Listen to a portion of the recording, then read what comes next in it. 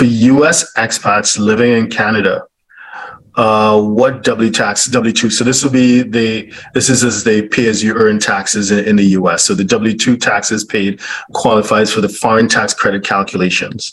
So they went on to say federal income tax withheld, Social Security taxes withheld, and Medicare taxes withheld in the U.S.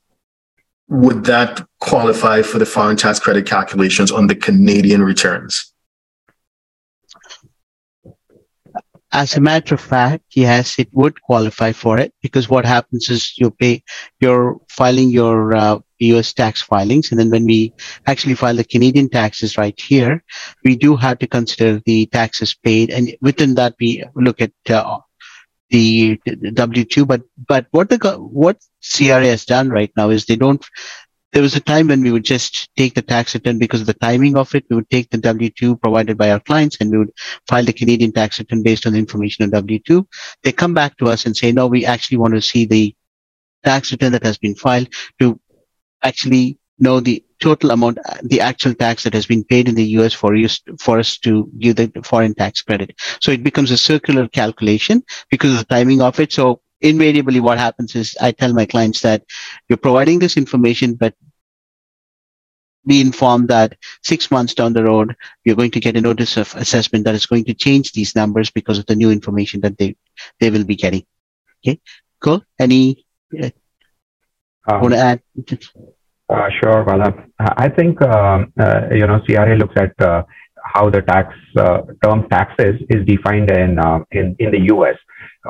So the definition does cover, I think, Medicare and that other taxes you mentioned.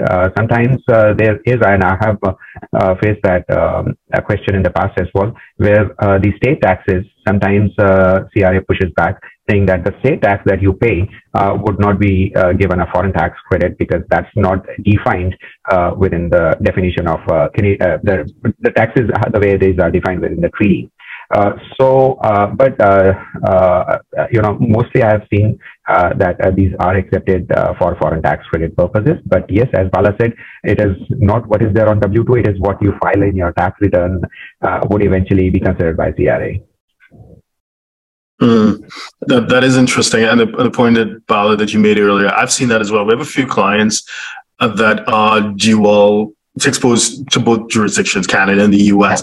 And historically, it was simple when whoever it is in Canada is doing the returns. But within recent times, like the last couple of years or so, we've seen the CRA push back and they want to see both the original documents, so the W-2 plus the tax return, as you said. So it does seem to be increased vigilance on the part of the CRA.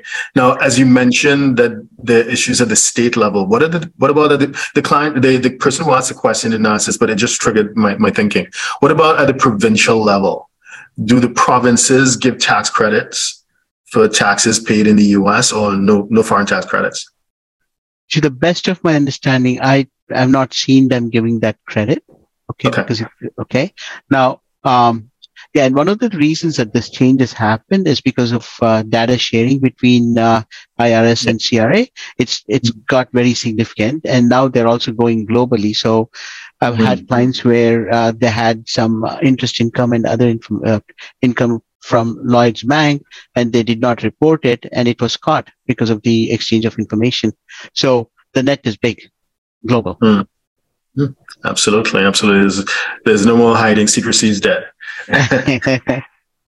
So if you're a 6, 7, or 8-figure investor, entrepreneur, or business owner who needs a tailor-made solution from a qualified team of professionals, we can help you achieve the international lifestyle, the freedom, and even the tax savings you're looking for.